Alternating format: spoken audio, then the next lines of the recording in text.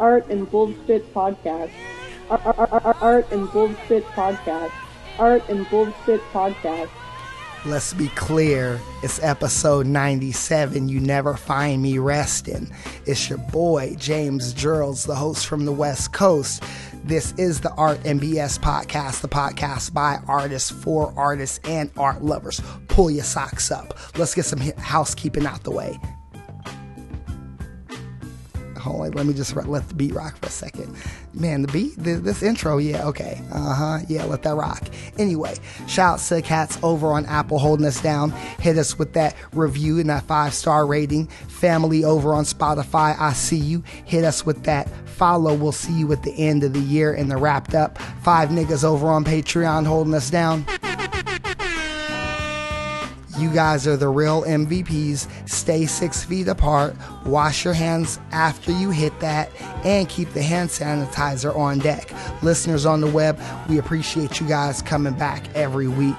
Yeah, man, let's get to the plugs. Upgrade your whole glassware game. Get something luxurious in your life. Hit up Aspen Hand over on Instagram at aspenhand.com. Tell them James sent you, man. Stuff is fly. The Good Witch, all of that got archived. The Tortoise, all of that got archived. Them goblets, all of that got archived. But the new stuff, okay, let's get on to the next announcements. You guys still want the paintings on the shirts. You still want the coffee cups. That's on the Teespring. You still want the books. We got those. Those are online. Paintings are for sale. Yeah, all of those on deck. We got inventory, baby. Holler at me.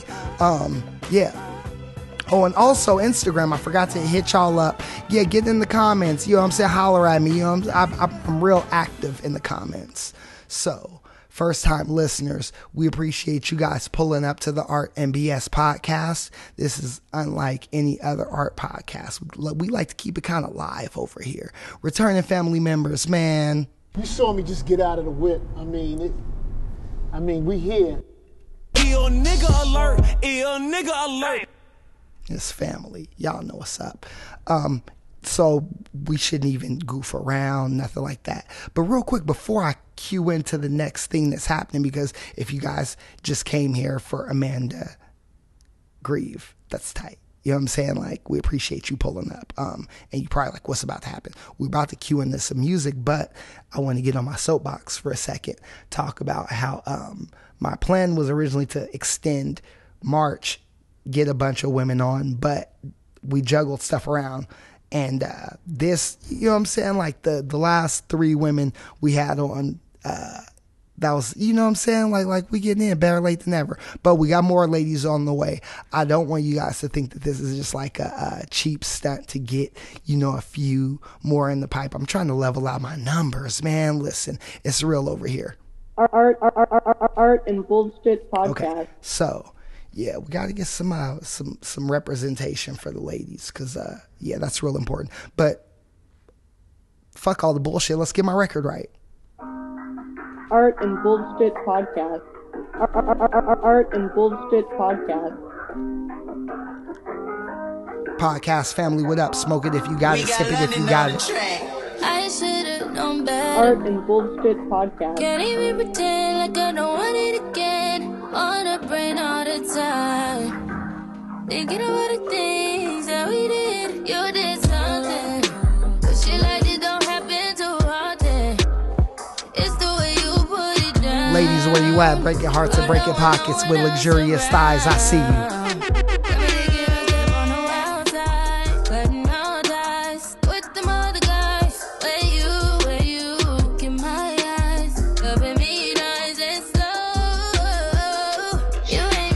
Art and Bullshit Podcast.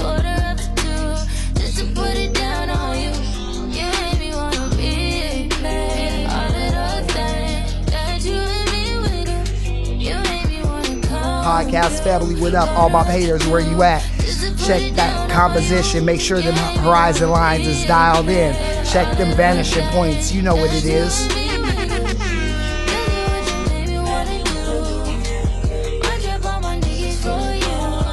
What you got popping? You got some figurative joints going. You got some landscapes popping.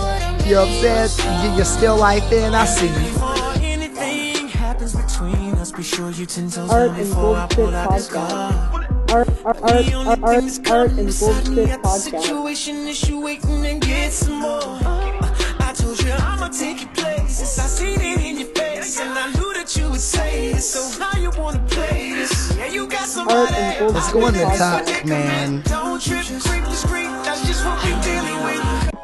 Art and Bullshit Podcast. Right. Slow it down, man. Ladies in the building, we chilling, man. Relax. Art and Bullshit Podcast. You know what I'm saying? Let me start by saying sorry. Art and Bullshit Some Podcast. days I take your time for granted. You could be the star in Let me show you how to my make a baby. universe. If I just took time to plan it, told me secrets you ain't wanna. Trust is big for you, that's why I'm keeping it 100. Art and Bullshit Podcast. Crazy wanna bullshit in common just keeps us apart when we should. I had be to slow it down though, y'all, this to one. keep our promises. We could be promising. You say I'm closed off. It's episode 97. I'm kindly blessing y'all. You know what I'm saying? With soul plot or sample. Let me show you how to make a baby. Nothing there to stop the feeling. Nah, we stepped it up. Today I'm your sound sommelier. You know what I'm saying? Art and Bullshit Podcast. In between us. Got me thinking this might be love. You have tuned into the Art and BS podcast, the podcast by artists for and artists and art lovers, all them niggas. Art and Bullshit Rock Podcast. with us. Don't be sorry, just be careful, baby. You know my heart is fragile. Don't say shit that you don't really mean, 'cause that's just hard to handle. I love Art how and it Bullshit was when it was Podcast. just me and you. We know the truth, so we gon' watch how we move. But nothing beats the feeling that you're giving me, even if it ain't forever. What you sipping on? You got that Americano? You got that matcha? That young Breve, I see. All my cats with the drip straight out the coffee pot. Keep it popping. Let's shut the world on and take our clothes off. I want nothing in between. Art and Bullshit Podcast. Gotta take y'all home, man. They like, James, where the bars at? Quit playing. You over here playing with the game. Nah, I'm not playing with the game, though. Art and Bullshit This Podcast. is my jam, man, for real. Got me thinking this might be love. Okay, we gonna get some bars on y'all. Art and Bullshit Invest on Podcast. spending in cars and bikes. Art and Collect our Bullshit stimulus Podcast. stars and stripes. We left our women with scars and gripes. In death, our reminisced starving nights. Mama sent me to help out many to borrow some rights. Art and Bullshit Them jail bars, Podcast. eminent guards and fights. Them L's authentic as Carl Knight. Turn And they me up. trending as Telfar Clemens and Charleston White. True anomaly, deeper viewers optometry. Numerology speaking through this autonomy. While elitists confused, tell Thomas McDonald we don't agree with his views, but we approve of his honesty. Art and That Beretta Bullshit too deadly Podcast. left his head in shambles. Packing federal weaponry, shoveling mega manholes. Rather eating the culture, never even a short ya. Who celebrate when they see you 8 with 7 candles. Bahamadia, Heather B. Every queen should never have to question a pedigree. That's Kevin Samuels. A Art racial and ruler to a Bullshit comedic Podcast. G. My queen, a better you is a better me. That's Tevin Campbell. Why the labels embellish and why they never cancel. Propagated the skeleton while they selling scandal. Pay Why the attention. Reverend Rambos. Noriega probably a better commando. Schwarzenegger was Reagan's Rambo. Art And and Blue Rest in stepped peace on to the him. show said no. Yo, connect in the Rolodex, Gomez Jones. He with 3 of his groupies give him co-ed chrome. Leave him with these little Uzis, give him 4 headstones. You cannot Gold get chain flavor sneakers, choose your next battle to with the Juice cumin WRLD, in the Juice WRLD spice shallow, aisle, Cobain's homie. deeper. The dope games eat the cocaine beepers. Coltrane peaks, the Mosane speakers. Art and The bro Bullshit can't reach us, the Podcast. woke can't either. Sleeping with soul train divas, we post sangria. I speak for my quiches, my no-name chicas. Our folks ain't teachers, our dough can't free us. Art You and thousand bullshit era, the podcast. register never popped a tag. Your concierge never helped you out with your shopping bags. You not a real goon fam, you ever got to pass. You not a real Doom fan, you never copped a mask. Been two-stepping since Jay-Z was yelling holla back. Produced records for Shady, but never got the plaque. Art What and I would bullshit retort is podcast. highly enforced, invite me to war. Smile in the court, then buy me a Porsche. I don't think they doing this over there. I might have divorced. Those poet and Edgar Allan who tried me before, who likely a corpse, who repping the culture where Megan's toes is less of importance than Kylie's divorce. The psychology of a meth head, titty licking the mozzie like I'm trying to be breastfed. My biggest fear is being sick with a problem. My children ain't proud of me giving an apology from my deathbed. We done turn a friend into an enemy. Turn a positive energy to a jealousy. You better be aware if you don't want to pay the penalty. Don't play the game if you don't care about your legacy. You telling me? Check out my melody. Can't be my dog if I ain't sure about your pedigree. Art and Hope these words bullshit are sticking to podcast. you like Velcro. Money can't buy you love, but it buys you everything else, though. Whoa. Art and bullshit podcast. We just gonna use that as is. Yo, my grandma bumped this shit, bro. That ass. Art and bullshit podcast. Art and bullshit podcast. Art and bullshit podcast. We are here back on time, episode 97 of the Art MBS podcast, the podcast by artists, for artists, and art lovers. I am your host from the West Coast, broadcasting from the slums of the Cultural Arts District in Fresno, California. Let's get some housekeeping out the way. Actually, no, we already did that, you guys. We're getting into the episode. You guys heard the intro. You've seen the cover graphic. You've seen the fly art. So, man, let's get to it. You might have heard of this guest. You might have seen some of her art. She's been really cooking, but let's talk about a little bit of the education. She came through, got a master's in public health with an emphasis in epidemiology. But then after that, she went back to school at the University of Illinois at Springfield and got her bachelor's in fine art. You might have seen her in a few different exhibitions from, storytellers over in the Melbourne, Australia area, over at Shelter 33 Contemporary Gallery in Chicago. From, we can even take it all the way back to 2017 in the ARC Visions group exhibit over at Arcadia Gallery. Man, listen, shouts to the Vatican. Heavy generator in the building. You guys have seen her. She is raw with the raw umber. She is an oracle when it comes to, all of this opulence, flipping the fauna. And we're going to really talk about how she's getting fierce with this figurative work. I'd like for you guys to give a warm round of applause for our next guest, Amanda Greive.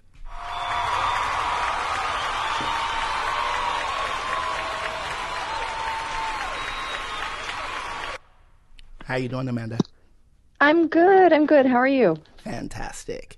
Yeah, we're cooking. It's like 9:45 Pacific Standard Time on a Thursday. Very cool. Yeah, it's about lunchtime here. Oh, okay. Oh, so you're past coffee. Oh yeah. Well, let's be real. Like, coffee is an all-day thing for me, but I've got my first hit out of the way anyway.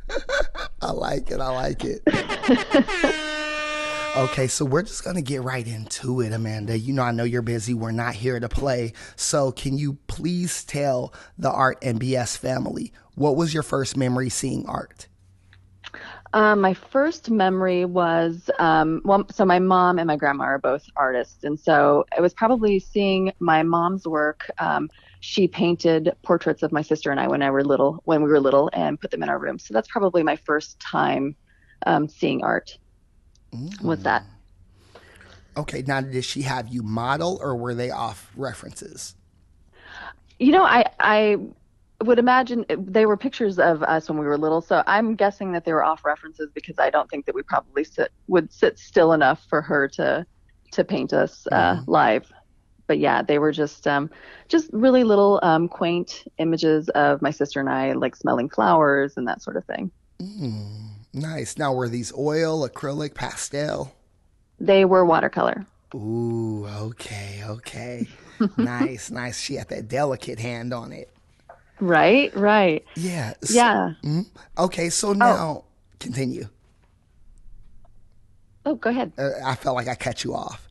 No. Okay, I thought you had a bar for me. Okay, so now the creative gene runs in your family. So you said your mother and your grandmother? Right. So I was kind of, always around art, to the point where you kind of take it for granted. It's always there in the background. So when something becomes just a natural part of your life, you don't always recognize it as being something important. But looking back now, I can see the influence that they had on me from a young age. Definitely. Okay, so I'm curious, because that's really interesting to hear you say that. So was it one of those situations where you were encouraged to do art, or was it one of those situations where it's like, I'll put it around you and it's up to you to grab the crayons, or how did that all work out? I would say probably the latter. We were never pushed to make art, but I think, when we were kids, we were encouraged to play make-believe and to just do our own creating, I guess, in that sense. But it was never like, we do this, so you might like to do this. In fact, I would say that there was probably more emphasis for us when we were growing up on sports, on running and playing basketball. And I really only came back to making art probably in my 20s, I guess, mid to late 20s. Mm-hmm. So it was always all around us, but I never had the drive to create until I was older. Okay. So what was the tipping point? It's just kind of funny because, so as you'd mentioned, I'd gone to school for epidemiology. I got my bachelor's degree in the sciences, and before I got into art, I was working in legal research, and I was lucky. I had a really great boss who let me take classes during the day if I wanted to. And so on a whim, I decided to take a drawing course, and I just fell in love with it. And I can still remember my teacher, who turned out to be, ended up being like a really good friend of mine, saying, I think you're going to be a realist. And it just kind of clicked there and snowballed. I mean, from there, I took painting classes and started exhibiting and just kind of hit the ground running.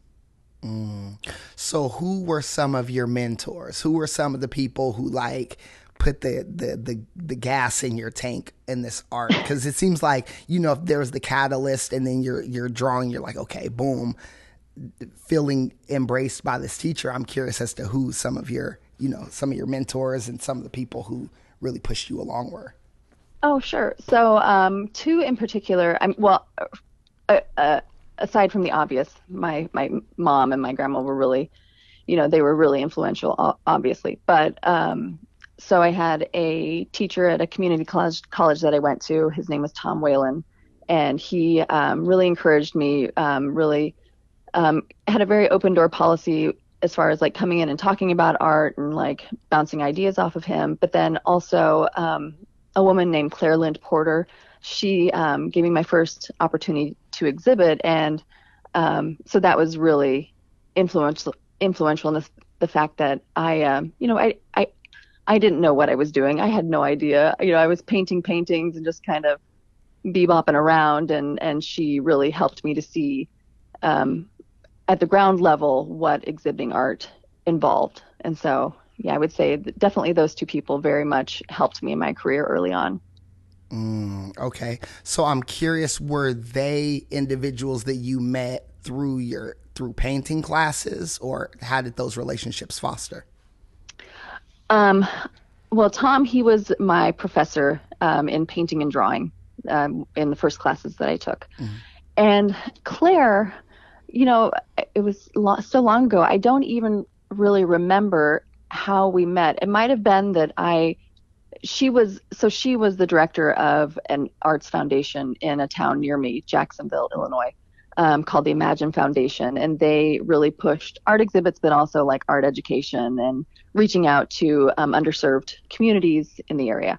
And so I think that I'd gone to an art show that they put on, like an art walk or something on a Friday night. and met her, got to talking to her, showed her my work, and then she asked me to exhibit. And so doing that really, it helped me, get into the groove of exhibiting, but also like getting to meet other artists that weren't people that I was taking classes with.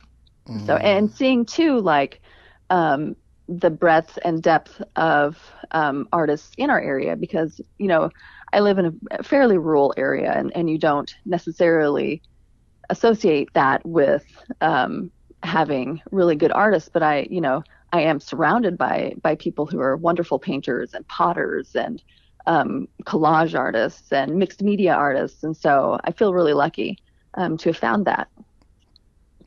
There's a wealth of knowledge. Like, there's so much game that you just really spit to the listeners. And I want to kind of like pick apart, because it's crazy, Amanda. A lot of the things that I've been saying, you're touching on. So I want to ask you, how important is it as an artist to get out and network, right? Because it seems like that was how you met. It's like you had two people who really helped you, and one came from, sharpening your chops and pursuing a higher knowledge of the visual language, but the latter came from you being in the streets and like, kicking up dust and like seeing what is happening in the town. So for me, I think that that's important. And I see a lot of artists, I talk to a lot of artists who don't do that, and they get mm-hmm. comfortable in like, in their town, or they get comfortable because they'll know a particular owner of an establishment so they can show there all the time, but they don't mm-hmm. expand and, go on the art walks or go to art hop and meet these different gallerists. So can you talk about like, I'm curious, because do you think if you weren't doing that, your career would have had the same trajectory? Like if you were just staying in and working on your chops and not getting out and hitting up the venues? No, absolutely not. In fact, it's funny you mentioned that, because my first, I would say, like really big show, when you mentioned it, at Arcadia, came about because I had decided to enter a biennial in Rockford, Illinois, and it happened that a collector saw that and reached out to me, and then also reached out to the gallery owner of Arcadia, and put us together. Sent him this letter of recommendation, for lack of a better term, to the gallery owner, and that's how I ended up there. And he ended up buying a piece for me too. So I think like having open lines of communication, networking, talking to other artists, talking to curators and gallery directors and owners is integral. I mean, it's essential. That said, some people are fine with just exhibiting locally and just painting just for the joy of painting, and there's nothing wrong with that. But I think if you have a goal in mind of making art your career and touching a bigger audience, reaching a bigger audience, I think it's essential to network. Mm-hmm. Yeah. Network and expand your net worth.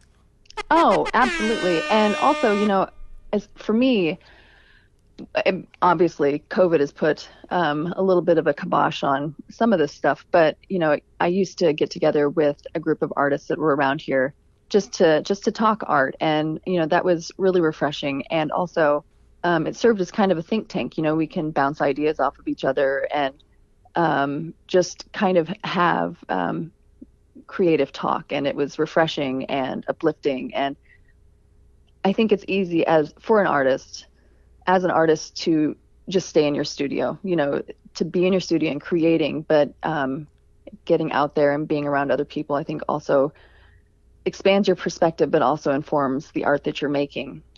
So it is a big deal. Mm-hmm.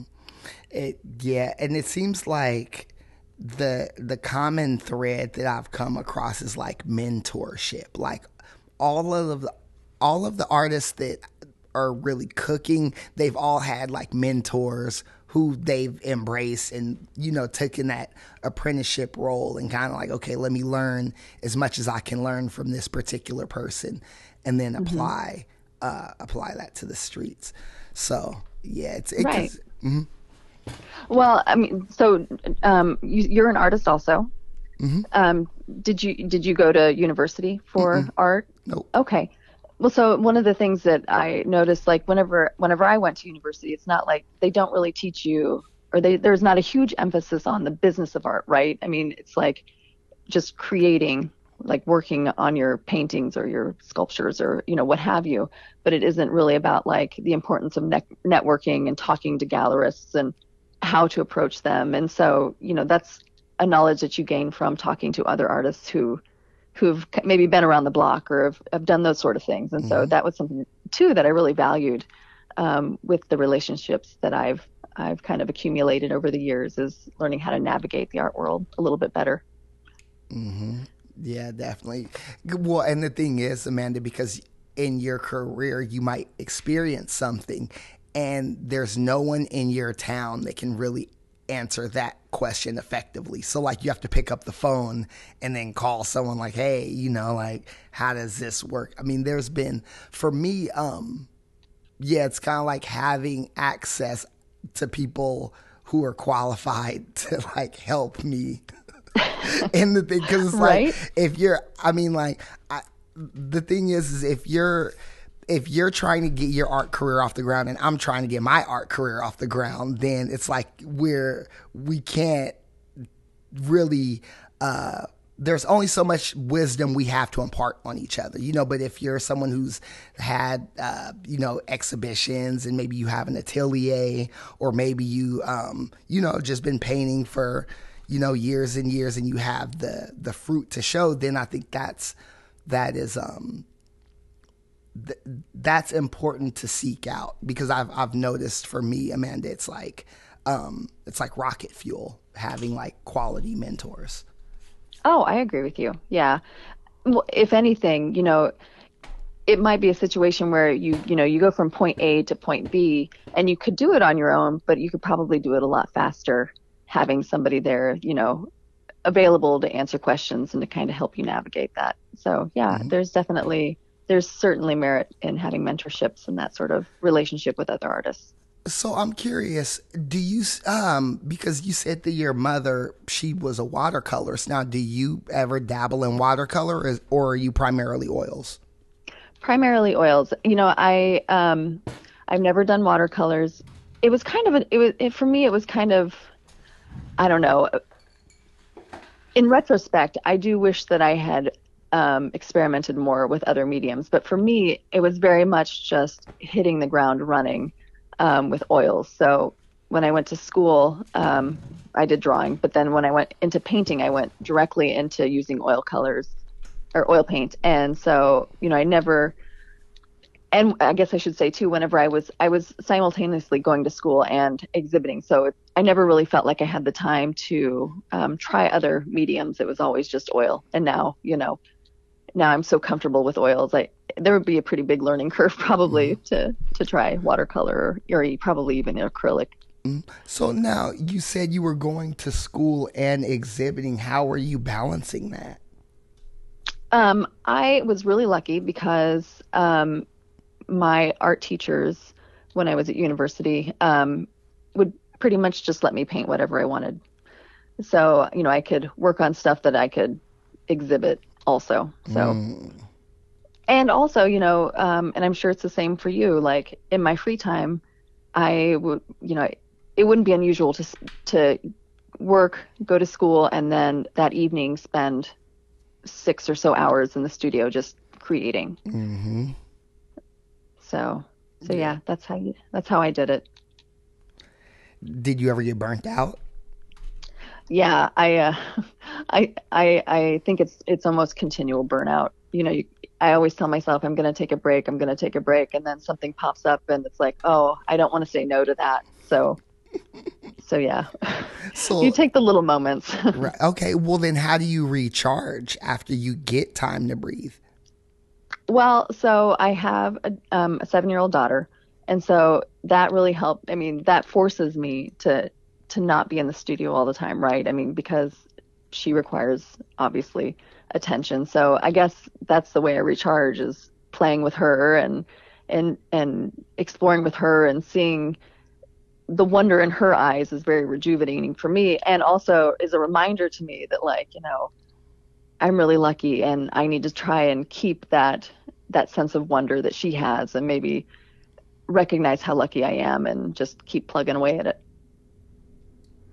It's kind of like a mirror. You look and you see, you're like, okay, there's that level of innocence. I gotta keep that imagination. Because, you said at the beginning you used to play make believe as a kid, right? Oh, right. Well, I kind of feel like I still do, right? Except it just ends up on a canvas. Yes. Yeah. So it's funny because whenever and maybe you've experienced this too. I have my art friends, and then I have my friends that are in my normal life. And so sometimes you can have conversations with your art friends that are like talking about, I had this dream, or I'm thinking about doing this with this painting, and they don't even bat an eye. But then like your friends that maybe aren't really well acquainted with the art world are kind of like, what are you smoking? Like, what's wrong with you? Oh, yeah. You know what I mean? Mm-hmm, So yeah, I do feel really lucky that, I can I'm committed to keeping that sort of wonder with the world. And I think it helps kind of bat away the cynicism and that sort of thing for me. Well, and to your point, Amanda, I think that a lot of times as artists, like, we have ideas, and people who aren't really creative or artists, the idea can cause a knee-jerk reaction, right? But it's like, maybe you should just chill until you see the idea on a panel, right? And then that way you can see how it formulates, because it might not be as crazy as it sounds once you see it for sure, live in real life. Right, absolutely. And I'm the first one to admit that my language is visual. Like, communicatively, I'm not great at like speaking about or like talking about what I'm feeling or what I'm thinking. It's a lot easier for me to paint that feeling or thought and communicate it that way, as opposed to writing or talking about it. So for sure, I see what you're saying. Mm-hmm. You guys hear Amanda? She just said, I don't like to talk. I talk with my hands. I talk with my paintings. Yep, for sure. It's kind of like a DJ. For sure, yeah. So we're about 20 minutes into the art, so let's get to some BS. Okay. So you have a chance to host a dinner party or a poker game with 5 people dead or alive. Who are these 5 people? Oh, man. Okay. Let's see. Well, I mean, the obvious probably eye roll would be Michelangelo. We'd have to include him. I feel like Andy Warhol could really have a good party, so maybe him. He'd be a good one. 5 people. Let's see. Can I include Harry Styles? Because I think he would be a lot of fun. Let's see.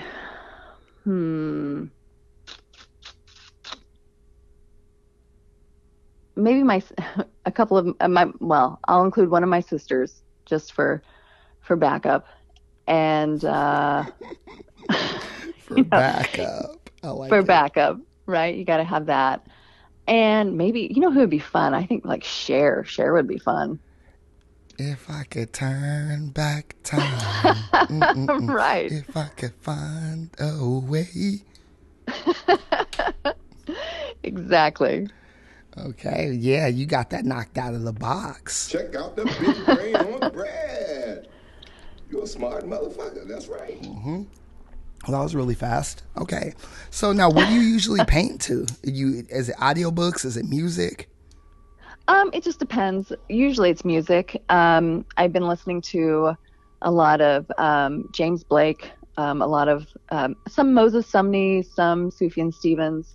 But then also, I always joke that with my friends, like, I feel like I'm followed around by like a funerary dirge. Like I really prefer like kind of like that sad, like somber, like I actually have a playlist called Melancholic Piano, so that I like to listen to. so so nothing really upbeat. Something that's just gonna like keep my, I guess my pulse from racing and just kind of let me zone out is usually what I listen to. Okay, I like it. I like it. Yeah, it's definitely. I enjoy hearing what different artists listen to. Number one, because it allows me to expand my audio, repertoire. Like, oh, that's what you're listening to. I might have to, put this on. Oh, right. So it's really, Amanda, that's the real reason I asked that question. Oh, hey, I'm the same way. I welcome any sort of music recommendations. I've got a friend who lives in California who is always sending me different recommendations, and I love it. I love going down the rabbit hole of exploring music. It's one of my favorite things to do. Yeah, and it's wild because we're entering back into society and concerts are happening, and right. So okay. So now I'm curious, what are like two things that you're excited about doing, or that you maybe have already done that you were excited about now that society is opening back up? I am super excited about going to concerts, and I'm really looking forward to going to to see some plays or musicals. My husband and I used to do that a lot, and we went to Hamilton just a few weeks before shutdown or lockdown, and so I do miss that. I really miss Hamilton tight. I still haven't seen it. Really, you know what? I loved it. To be honest with you, at the end of it, I just sat there and I was crying. I was just like, I needed a few minutes to kind of like collect myself and to like just kind of look back on this experience that I had just witnessed. I loved it. And I don't want to ruin it for you. It was, I went into it thinking it was going to be one thing. And then at the end of it, it was something else entirely. And just thinking about it gives me goosebumps. Okay. I mean, it had there's a reason why it's only called Hamilton and not Alexander Hamilton. That's all I'm going to say. Okay. So, all right. So do I need to go and like get some tickets and like take a trip and go and see it at in LA if they're doing it out there or something like that? Or can I just watch it on Hulu, or what's the optimal way to view this? Well, anything is better live, right? I mean, I watched it on Disney too, and it was good, but it didn't hold a candle to seeing it live and like seeing, the people up there rapping and like dancing, and it was just amazing. And wait, I would also, Amanda, they rapping in the movie? Yes. I don't know. See, that's like I have no clue, and that's the thing I like to tell people. I live under a rock with an easel and an iPhone, and that's it. So yeah, no, there's a lot of stuff that I am totally clueless. So I'm not being facetious. I'm asking because I really don't know. No, definitely. It's like a hip hop musical, basically. Oh, that's hard. Okay. Yeah. So what you need to do first is you can listen, to the soundtrack. But he also did a mixtape with like different artists singing the songs from Hamilton, which I loved. I thought they were amazing. So maybe listen to those first. Okay. All right. I appreciate it. Yeah. See, you guys heard it here first. Oh, right. Yeah. Hamilton mixtape. You need to listen to it. It's so good. It was funny. It's so old. I said, you heard it here first. This is not breaking news. Well, it is for you, I guess. Yeah, exactly. Okay. So let's get back to the art. So I'm curious, with your paintings, because a lot of times I noticed that you'll have there's figures, and then there's you have the flora in there. So now are you can you talk a little bit about your process? Sure. Yeah. So I guess I could start with saying, like, the paintings are of women in different positions, with maybe flowers that are like coming off their back or like covering their faces. In a lot of my new ones, it's kind of like the visage, the face of the woman, or the body of the woman kind of disintegrating into these floral elements.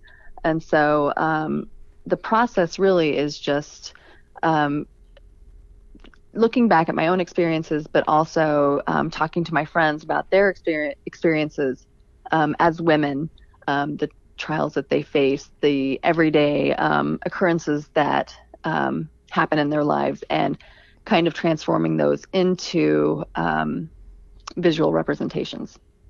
So yeah, I mean, that's basically what the process entails. And then it's just like going, taking pictures of them, taking pictures of myself, and buying lots of flowers and taking images of those and superimposing them on those images of the women in Photoshop and that sort of thing, and just kind of playing around with those compositions.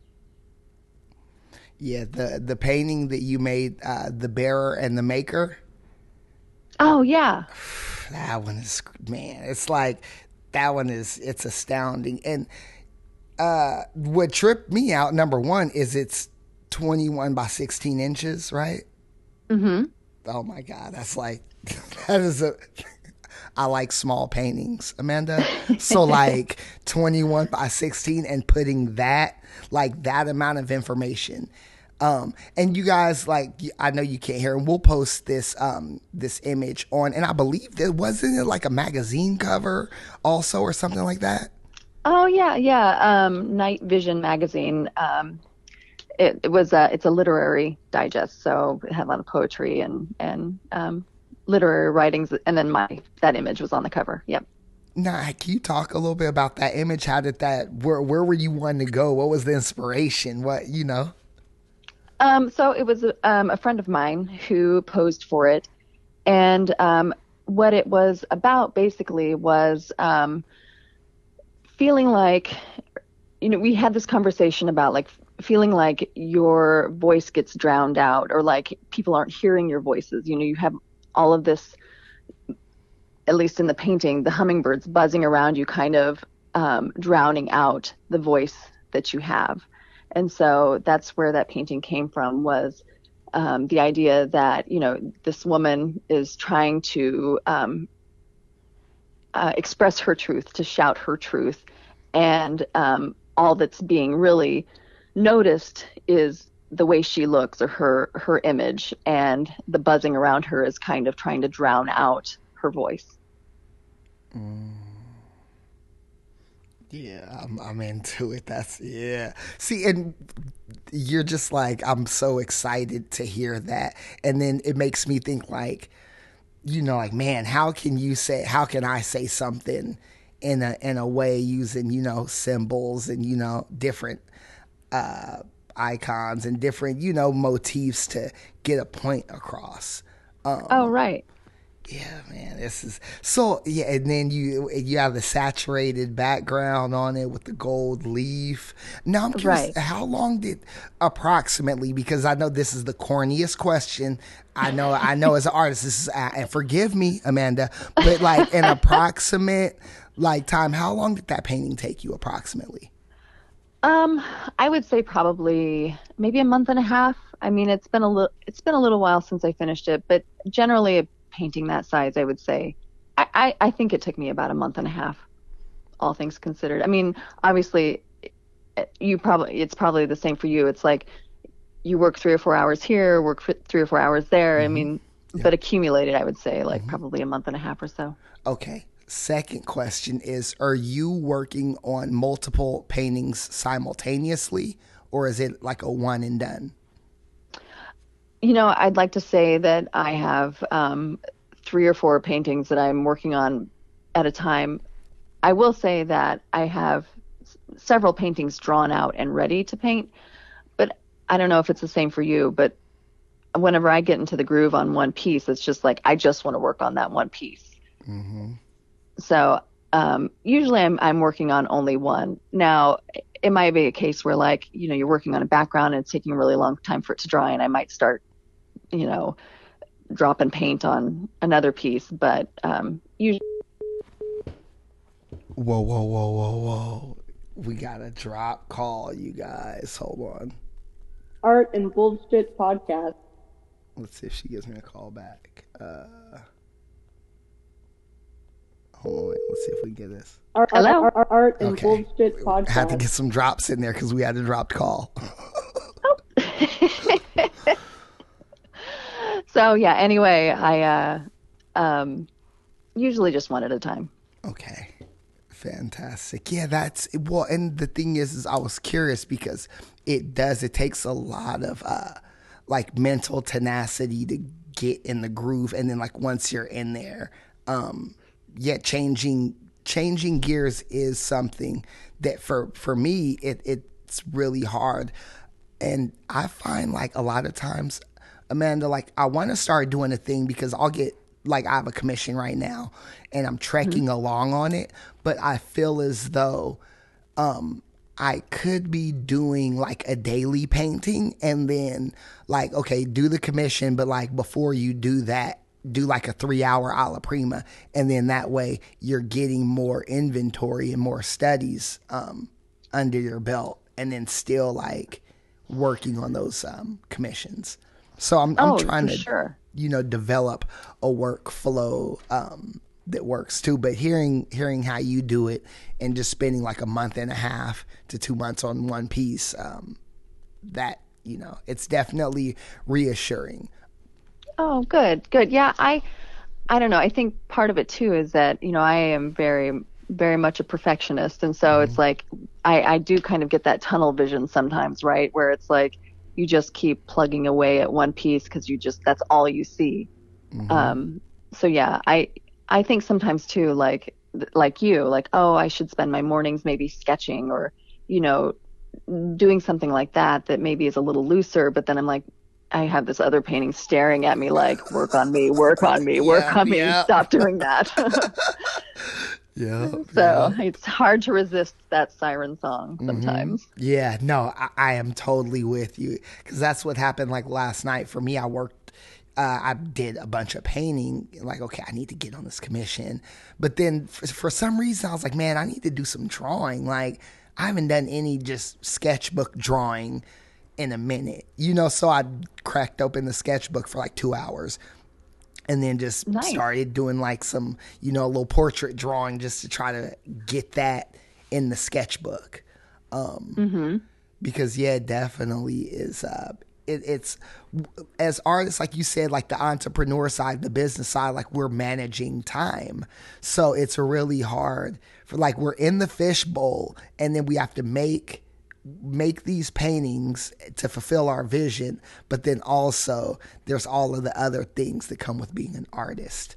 Without a doubt. Yeah, absolutely. I mean, I think even more so now, when I started, there was more emphasis on just being in the studio and creating, but now it's like maintaining social media accounts and, getting prints out or, and going to art shows. Not a whole lot right now, obviously, but yeah, I think, trying to maintain that social media presence and having conversations or being visible to collectors and other artists, it can be pretty draining sometimes. And trying to balance that with your workflow as far as creating work, it can be pretty hard.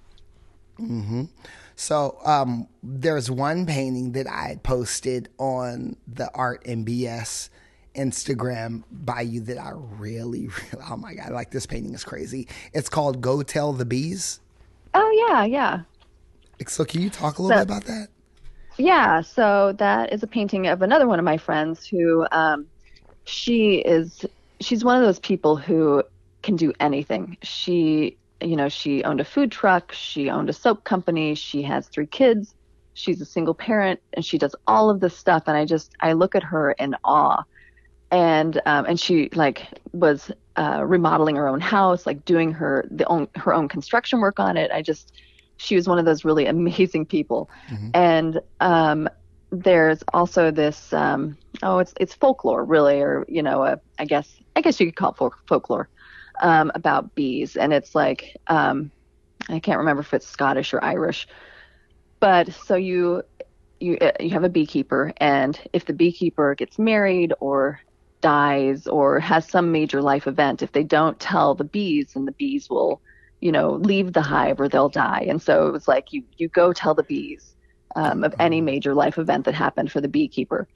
And so this painting of my friend is her in her wedding dress. She had just been recently married, and she has the beehive hair. And she's got bees swarming all around her, and the honeycomb, kind of abstract honeycomb background. And so that's what it was about. It was about like how women are kind of like the beekeepers in our lives. They maintain the hive, they provide sustenance, they are able to balance all of these things, all of these major life events, while keeping their hive happy. That's hard. So now it looks like she had like a honeycomb tattoo on her arm also. Right. Yeah, that was a happy accident. I didn't even know that she had that. And when she put, whenever she posed, I was like, oh, this is perfect. So. Yeah, okay. So, yeah. Now, here's an underlying thing that I keep hearing. So I need to ask you this. Is it easier just to have your friends pose for your paintings? Is that like the easiest kind of thing? Or do you, as opposed to contracting models? Yes and no. I will say that like I've met, so I recently photographed a girl who is now, we've become friends, but we didn't know each other before, who lives near me, and she ended up being a wonderful model. And so it's kind of like there's a dichotomy there, right? So I have friends who I've photographed, but then I also have people that I've contacted or I've reached out to saying, hey, would you mind letting me photograph you for a painting? And they've always been very gracious, and the ones that I've contacted have always been gracious, and it's turned out to kind of a friendship has blossomed from this. But the thing is, I'm very lucky because I have very wonderful, beautiful friends and sisters who are willing to pose for me. And it's helpful because there is an inherent trust in that relationship. So when I say like, I need you to pose like this, and it's going to feel weird and it's going to maybe look weird at first, but they trust my vision enough to know, okay, yeah, I'm going to do this and it's going to turn out, good. So yeah, I haven't really reached out to people who model as a profession. I've just been lucky enough that I have friends and people that I've met through Facebook that live locally that that I can photograph. I hear it. Okay, so my next question is like, how big is your shoebox full of pictures from all of your photo shoots? Like, and I know like we're digital, we digital over here, but like, do you have like a big running catalog? And then I guess the second question is like, do you ever go back to past photo shoots and pull images? Oh yeah, absolutely. So first of all, I do have a shoebox in the cloud, basically it's just on my phone. I've got, thousands on my computer, thousands of pictures probably of my friends and family and myself that I've taken for paintings. But yeah, especially with the pandemic, I was really hesitant to go to people's houses and or have them come here to photograph them. So I was really pulling from earlier pictures that I had taken for works that I'm working on now. Just last month was the first time that I'd actually met with a model and photographed her since the pandemic started.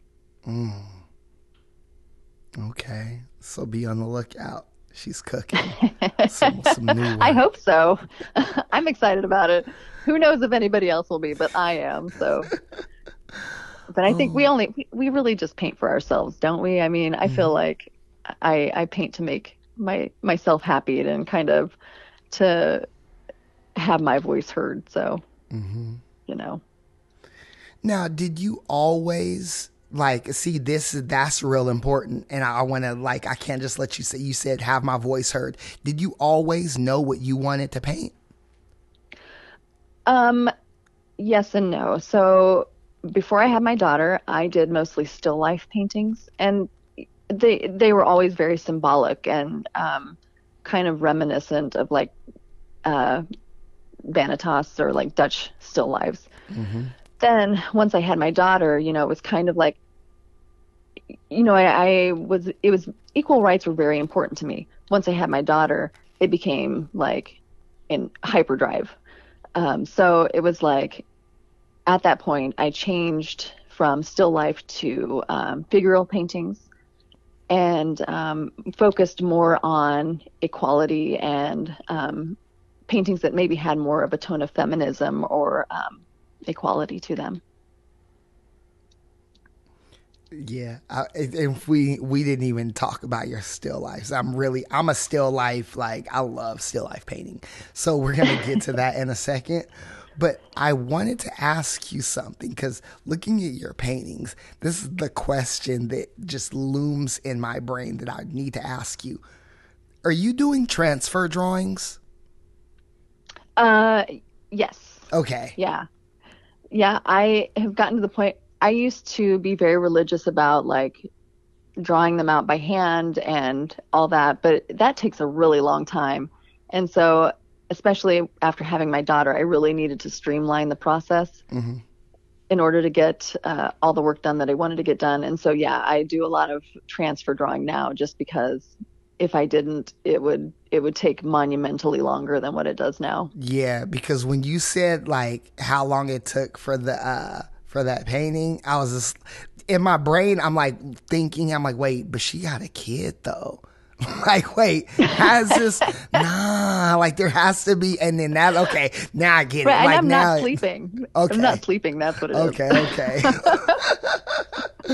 Okay, great stuff. But yeah, I mean, like the still life paintings that you were doing, I would say like, and some of them you have like some really cool ones, but one, it was more of an interior, the one that you did, the Anatomy of Despair. Oh yeah. Now, and it's, you want to talk about it? Sorry. No, go ahead.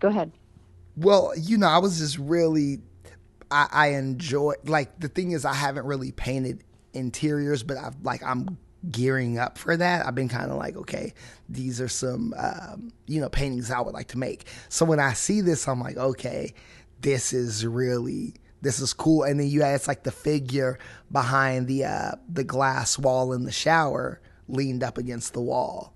And then it's 24 by 48. So it's still, I mean, even though that's a larger painting, it's still like, it's a small, big painting, if that makes sense.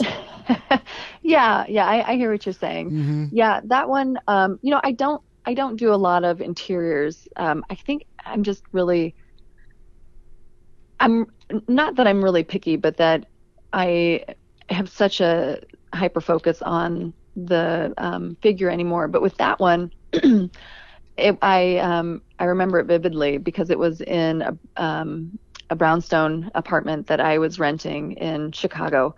And I loved the shower and I loved the way the light was hitting. So what I did is I set up a camera with a timer, a 10-second timer in the room across from the bathroom and was just running. I'd click it and then I'd run into the bathroom and take the photo. Because it's only me. So you have to be pretty creative with that. Make sure you get a camera with a long timer, just enough time that you can run from room to room. Or get a GoPro so you can control it with your phone. Right. Yeah. Now, that was in the early days. It was pretty obvious. Right, I should have had like a remote control or something. Oh man. But yeah, that's how that one happened. Okay. And then another still life that if you could talk about, because this is crazy. The 7 Ravens. Okay. Yeah. Yeah, that was a really a long time ago. And that was for a show that I did, a solo show that I did at my local, at a community college here in Illinois. And it was based on the Grimm's fairy tales. And so each painting was a different fairy tale with a feminist twist. So, and to be honest with you, I can't really remember the exact story. I can see the image. I know what the painting looked like, but I cannot for the life of me remember what the Seven Ravens story, what the details were. Yeah, where you have the pie in the sky one. That one's pretty fly too. Yeah, so that one was pie, but like pie that you eat, but also like the number pi, 3.14. So like if I remember correctly, like there are three and part of one apple showing, and like there were different elements of the mathematical term pi in the painting. So it's just kind of like, kind of a fun painting. Okay, yeah. Now you got me looking at the jelly beans, trying to figure out like what, where the 3.14 is in that. But yeah, it's definitely it's inspiring, and I always like to talk to people, and I'll say like to younger artists, like, hey, who knows how your work is going to change in the next 10 years? And having this conversation with you, it was like, you're doing these still life paintings, really getting busy on them. And then, like you said, motherhood kicks in, and then it's time to change what you're saying with your paintings. Right. Well, yeah, I think like our lives, they definitely influence our art. And I remember reading Letters to a Young Poet, and it was talking about how, in that case, writing, but you can definitely equate it to painting. And it's like you paint your truth, you paint what is real to you, and that I think is what resonates. It's if you paint something that you don't know about, if you paint something that isn't true to your existence, then it comes off as such. And so for me, that's just kind of been like a guiding factor in my career. So if there was like any advice you could give to up and coming artists, what would be the advice? My advice would be to work hard, and to also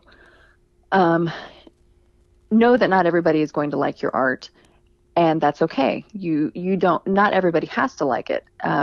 One thing you do have to do is kind of steel yourself to criticism that doesn't serve you well. Also know whenever somebody is providing criticism about your work that's helpful.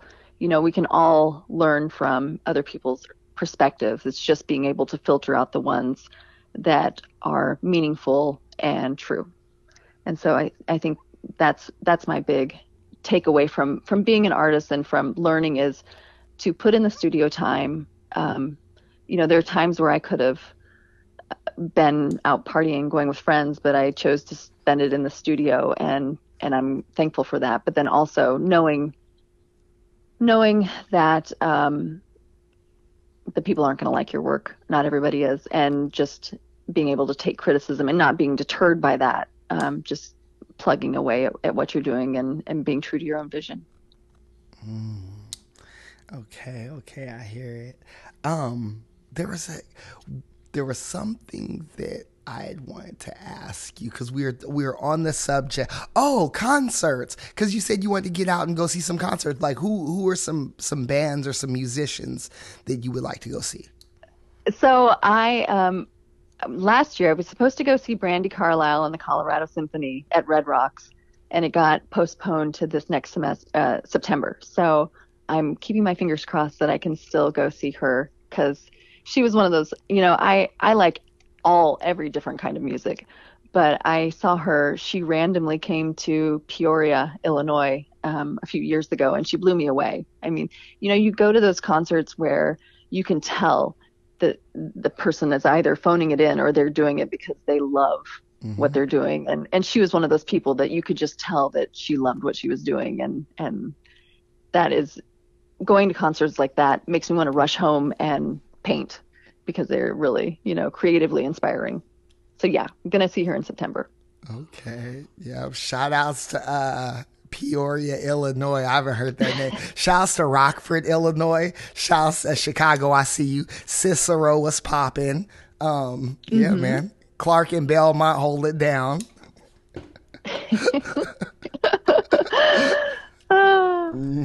Yep.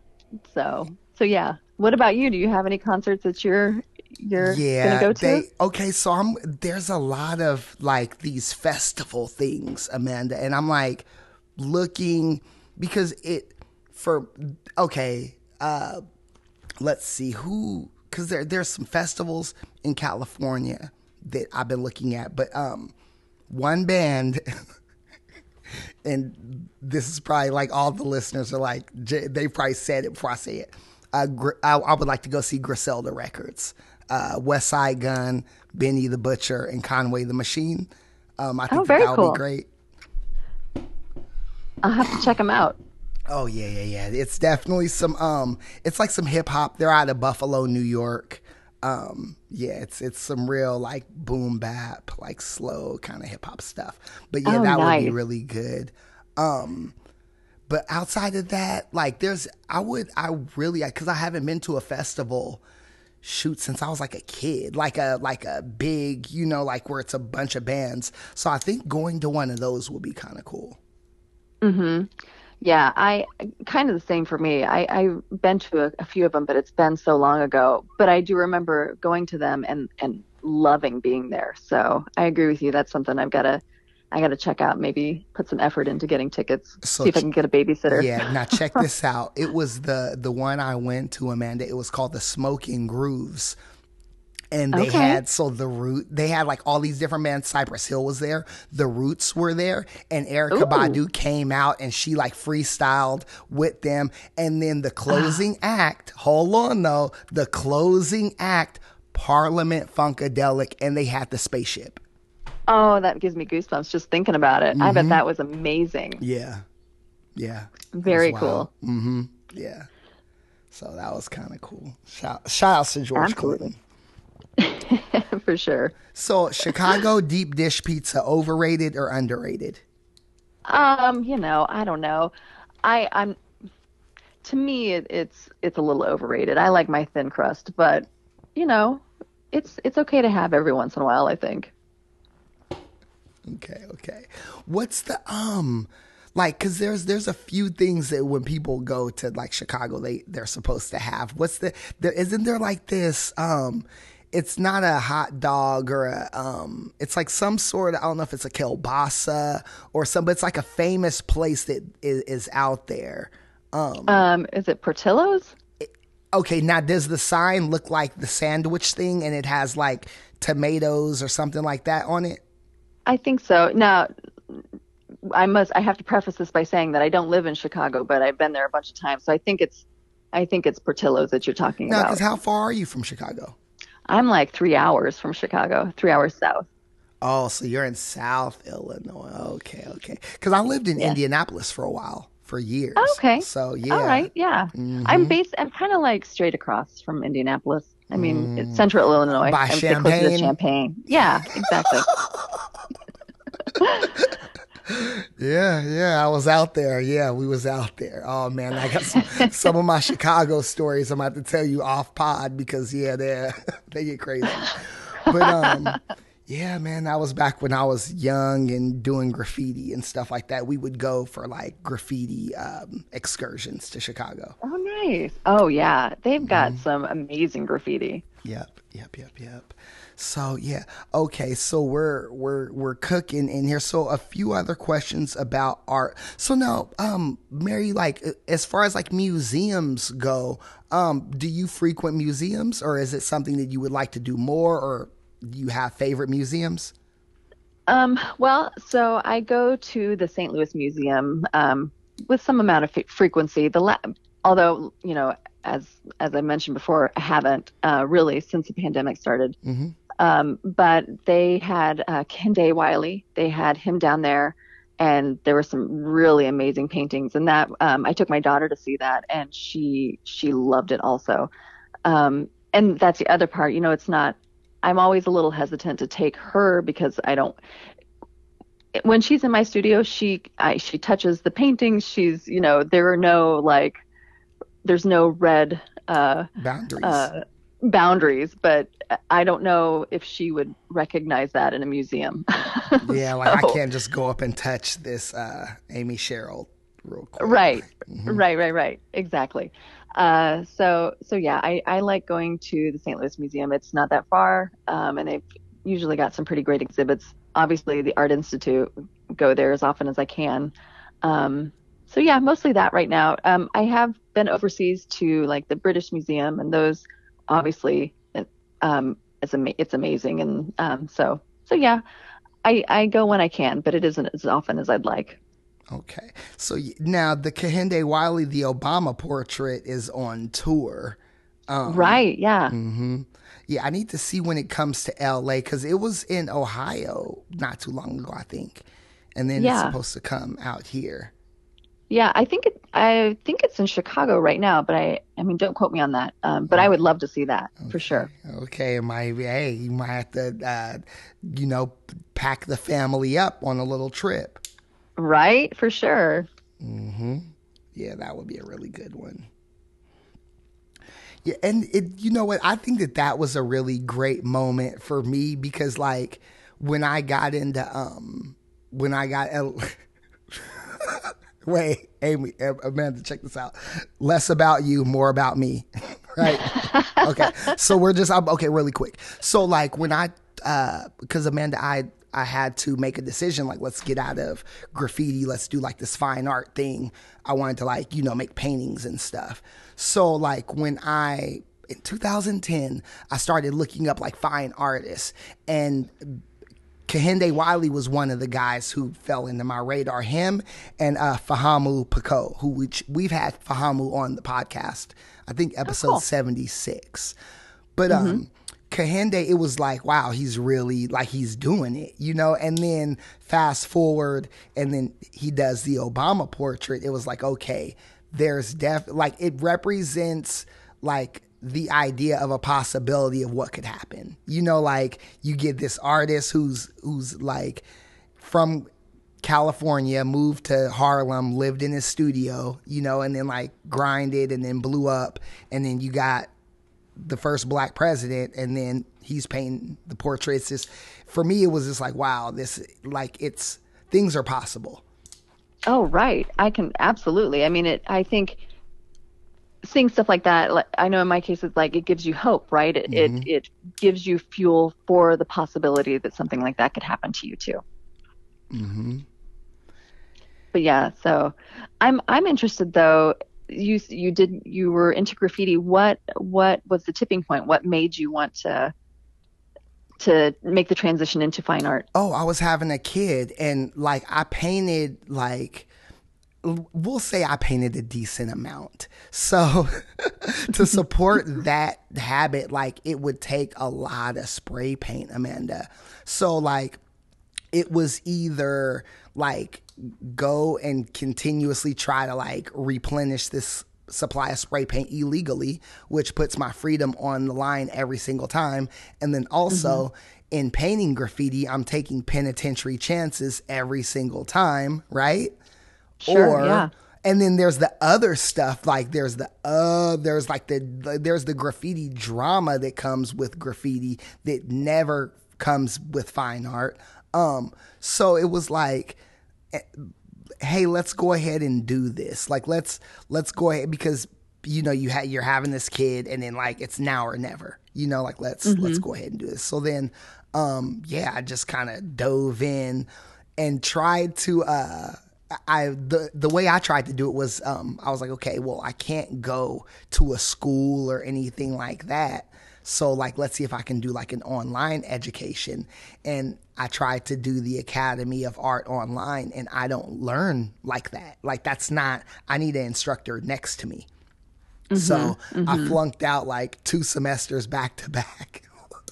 And it was basically not because I was trash. It was because I wasn't doing the work, or like I would do the work up until a certain point and then be like, I would disengage. I don't know if it was anxiety or whatever. So after that, I was like, okay, the school thing didn't work, but I'm not going to give up. Right. So let's keep going. And then I think, a few months later, I went to LA and I took a Alla Prima painting class with Sean Barber, and Carl Dobsky was in there. That's when they had, It was called Safe House Atelier. That's what it was called. Yeah. Yeah. Yep. So that was like my first ever real art class. Nice. That's a good one to take for your first. Right? So, and it let me know like these students really are painting like it was humbling and embarrassing because it was like these students, they got it together. They do this every week.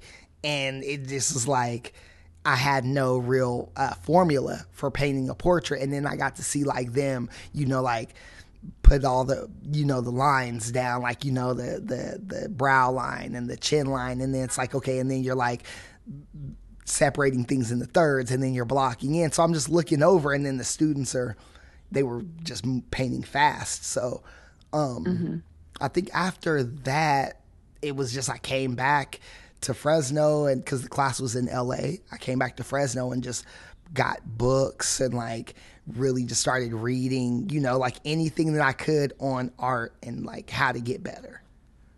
That's very cool. I think you talking about that, really what resonates with me is like how much creating art is very much a solitary journey, right? I mean, you can have people tell you how to do things, and this is the way that I do it, and you see other people working really fast, but it really is dependent on like your ability, your faith in yourself and your resilience and your ability to practice. And maybe if you don't get it right the first time, you just keep going at it. And so, that's what I hear whenever you talk about that, is just like being persistent in your dream. And that's really cool. Thank you. Yeah, that's definitely, I like to use the phrase, my persistence will wear down your resistance. Oh, nice. Right. Yeah. I like that.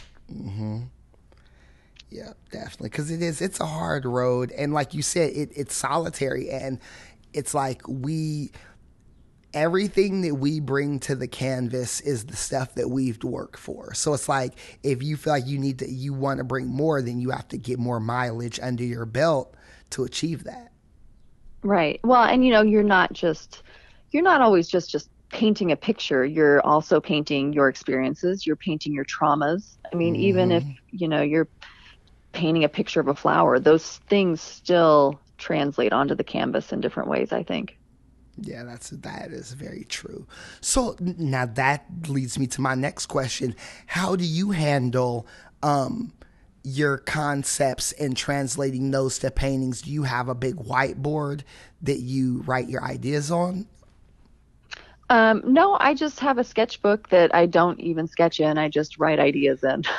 It's just, there again, like I'm embarrassed to say that I guess I should draw the picture out that, that's in my mind, in my sketchbook, but mostly it's just like paint a picture of a woman laying prone with flowers coming from her face, or, just, it's like, I feel like sometimes the ideas come so fast that it's like, I don't have time. I got to get something down in writing so that I remember it, because between balancing work and painting, and my husband's a farmer, so balancing that life also, it's like I don't have a whole lot of room in my brain for a lot of things. Shout outs to the farmers, right? Sustainable living. Well, I mean, the thing is, Amanda, I live in Fresno, California. This is one of the agricultural capitals. Like, oh, really? When you need strawberries, they come from here. Oranges, they come from here. Garlic, they come from here. Almonds, it comes from here. Olives, it comes from here. Grapes, wine, persimmons, like I'll keep going. Yeah, we got everything out here. That's great. All the things that I love. Yeah. So yeah, that's sure. What I say. Shout outs to the farmers. So now, what type of farming is he doing? Mostly just soybeans and corn. So it's more commercial than it is. Well, I say commercial, but it's not food. It's soybeans and corn. So, okay. But I do have my apple trees and my strawberry patch and all that I'm, proud of. That's my farming. So now you have a garden then? Oh yeah. Yeah. there's a lot of weed pressure in this garden. It's not a beautiful garden, but but it gets me the tomatoes I like, and the peppers and stuff. You might have to go through a bunch of grass, but they're in there. Okay. So now, do you like go out and winterize the garden and do all of that? I mean, I think about doing it, but I don't necessarily do it.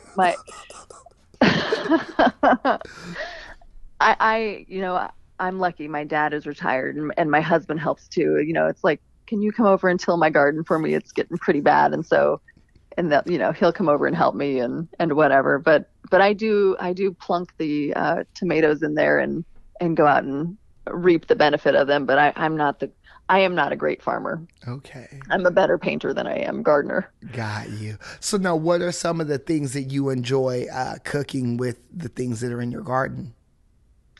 Well, I should probably tell you first that I hate to cook. So, I'm and my daughter and my husband are very plain eaters. But I do love a good caprese salad. I could eat that all summer. New potatoes and peas. I love that because I've got a bunch of potatoes in my garden. Just cucumber slices and ranch. Anything like raw like that are really easy to make is game for me. Okay. Got you. See, when I heard tomatoes, I immediately, for some reason, I thought gazpacho. Oh, yeah, that'd be good too. If somebody would like to come over and make it for me, I would gladly let them have access to my tomatoes, but I'm probably not going to make it. I'll eat it, but I won't make it. Art and Bullshit Podcast. Oh, I love it. That's great. That's great. So, okay, now, are you a fan of indoor plants also? Oh, yeah. Yeah, I've got my plants, my fiddle leaf fig and my spiderwort and all those kind of all over my house. I do love indoor plants. Okay. And it's kind of cool, Amanda, because I've noticed that there's a thread between artists and plants. Like artists, for some reason, it's like, the life, I think, that plants bring. It just for some reason. Mm-hmm. Oh, for sure. I agree with you. And, like a lot of the ones that I have, I can use in my paintings. So that's also an added benefit, I guess. But I think too, like, having that like juxtaposition between like really like organic, the biota, the plants with things that are concrete, that are inanimate, there's a beauty in that too. And I think maybe that also is something that draws artists, right? You can have those different textures, those different feelings, and it's something you can really appreciate. Yeah, that is. I totally agree. Do you have houseplants and all that? I'm not a. No. I'll just keep it. I'm gonna be honest with you. I have like a plant. I have one plant. Yeah, that's it. Like very low expectations for James. One plant. I'm not no, we're not over here. I'm not. That's all right. Yeah, because the thing is, I know myself, and it's like maybe I'm sure that there will be a point where I really, I go crazy and I become like the old like black dude with like all these plants, and I'm like, this is a rhododendron from like Armenia, and they don't even grow there, and I had this imported in, like on some real eccentric type stuff. But until then, no. I'm gonna chill. I'll water my one plant when I remember to water it, and it's a cactus. So. Oh, even better. Yeah, that lets you know how I am. That's how I give it up. Hey, yeah. There's no shame in that. I have a few of those too, and weirdly enough, like of the cactuses, the succulents that I have, like for whatever reason, I cannot keep them alive. Like, give me like a fiddle leaf, which is like the most persnickety plant, and I can do that, but a cactus I'm terrible with. So you might be a plant daddy after all. Like it's just like underneath the surface. Right. Oh man, this is great. This is a great interview. So now another question that I had in regards to like your paintings. Now, are you doing like glazing and scumbling? Yeah, I would say more glazing than scumbling. I used to scumble a lot, but now it's mostly just, um, I don't do like a Grisali layer or like a toned layer underneath, which is something I've been wanting to play with for a while. I just haven't had time to. It's mostly just laying down direct color and then building up layers using transparent paints. Just, usually 4 or 5 layers. But to be honest with you, like I'm sure it's the same with you, like you can I could keep going. At some point it's like you just have to tell yourself, okay, stop, because it's good enough. Yeah. Or what I like to say, and I hope nobody's listening, is they ain't paying me for all this. Right? Like nobody else is going to notice that you put like 50 layers on this in one spot. And because you know what? No, that's a fact, Amanda, because I've given people paintings and it's like gone the extra mile. And then the thing that I went the extra mile on, they didn't notice. I'm like, well, I could have just stopped like 4 hours ago, gave you the painting, and you still would have been happy. Right, for sure. I hear you. I encounter that all the time. But I think like the flip side of that is, and I both know that we can't let those paintings go until we're happy with them. Oh, for sure. Yeah. I mean, you're absolutely right on that. Like, all joking aside, like it's not done until I say it's done. And if it takes 12 extra hours, well, that's what it takes. Mm-hmm. Yep. So, do you have some up and coming exhibitions or anything that you have in the hopper?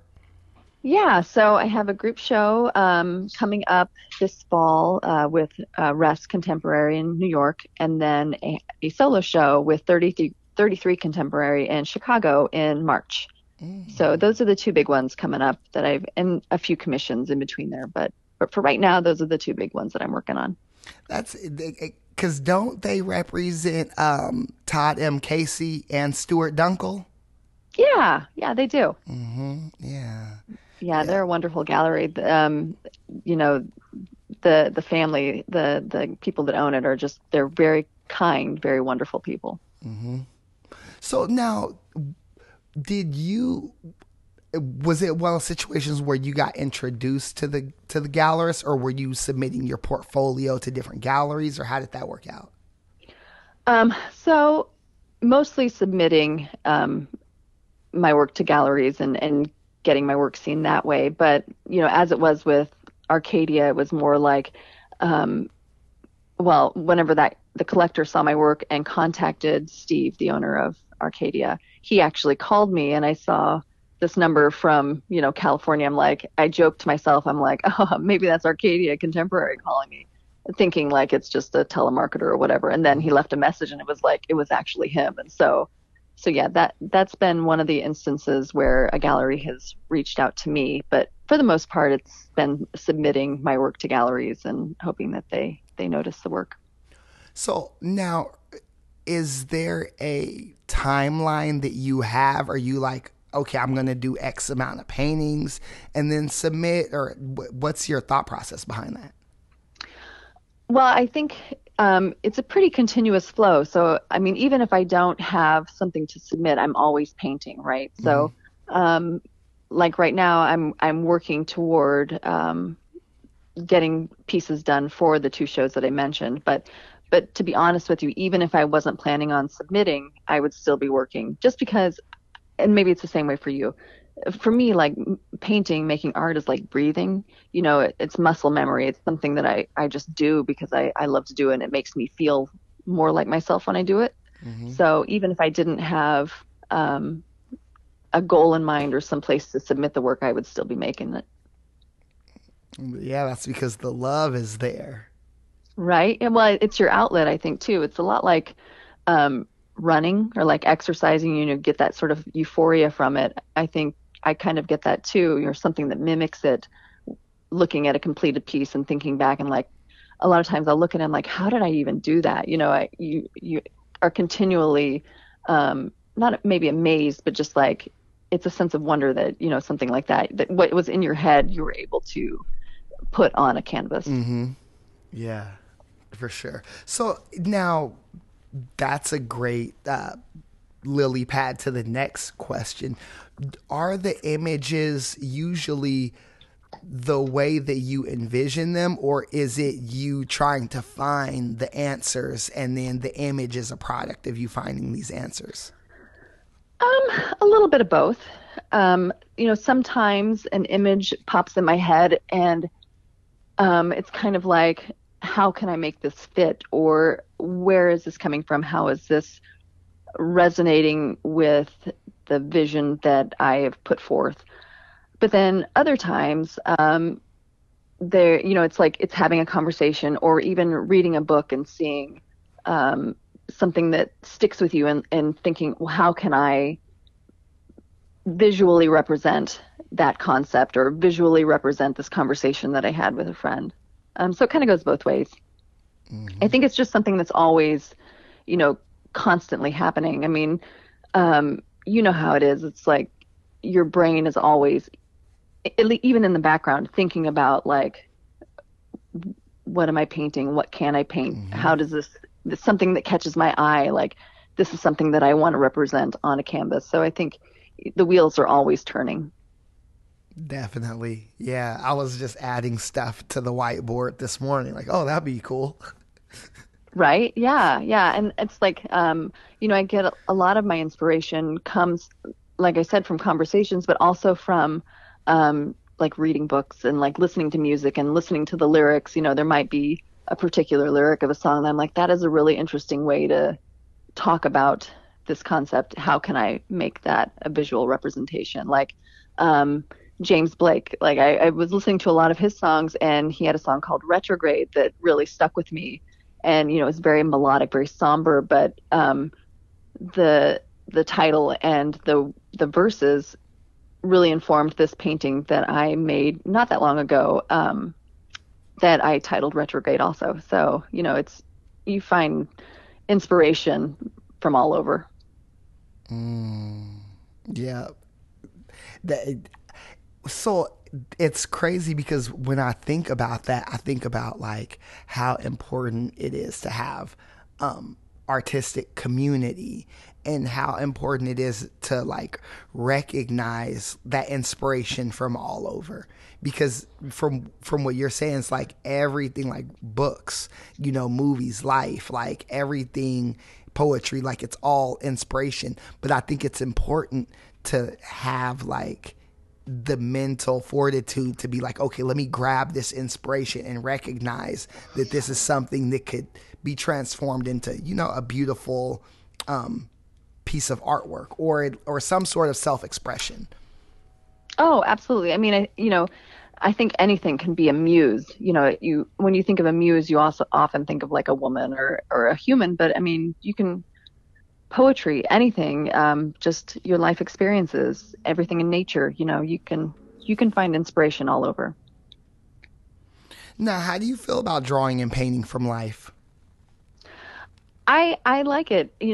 It's, I don't do it enough. I really enjoyed it whenever I took life drawing classes. The fluidity of it is something that I really miss, being able to capture. But yeah, I think it's essential. Even just being able to develop that muscle memory, being able to say, well, like these are the proportions, and this is how I'm modifying it to fit the model in front of me, and that sort of thing. It's really good practice, and I think there are really great works of art that can come from that. But yeah, I'm all for that. It's not something that I can practice, daily. It's just not feasible for me, but for sure, I do enjoy doing it. Mm-hmm. Well, and that's the thing. It's kind of like when you meet someone and they're like, well, I understand what works for me. Like, you have this fancy camera, but this works for me and this gets the job done. And I think as an artist, it's important to like know, yeah, this is what works for you, because the proof is in the pudding. You're able to make these paintings and then bang them out. And also, like, it's not as though you don't have the mileage under your belt. I think that that's one thing that I would like to say to artists is like, you at least have to have like a foundation, or it helps. You don't have to do anything, but it kind of helps maybe to have like a foundation of drawing, from life and things like that. Because a lot of artists I talk to, Amanda, like they're like Pinterest warriors, and like they get out, and I'm like, okay, that's cool, but you have a room full of stuff and you can just like draw some headphones on your desk instead of going on Pinterest. That's true. Yeah, I agree with you there for sure. There's absolute merit in what you're saying. But yeah, no, without a doubt. Totally agree. Yeah. So that's the reason, like, sometimes I remember to bring up, because there's so many aspects of art to talk about, and our time is limited. So it's hard to get everything in.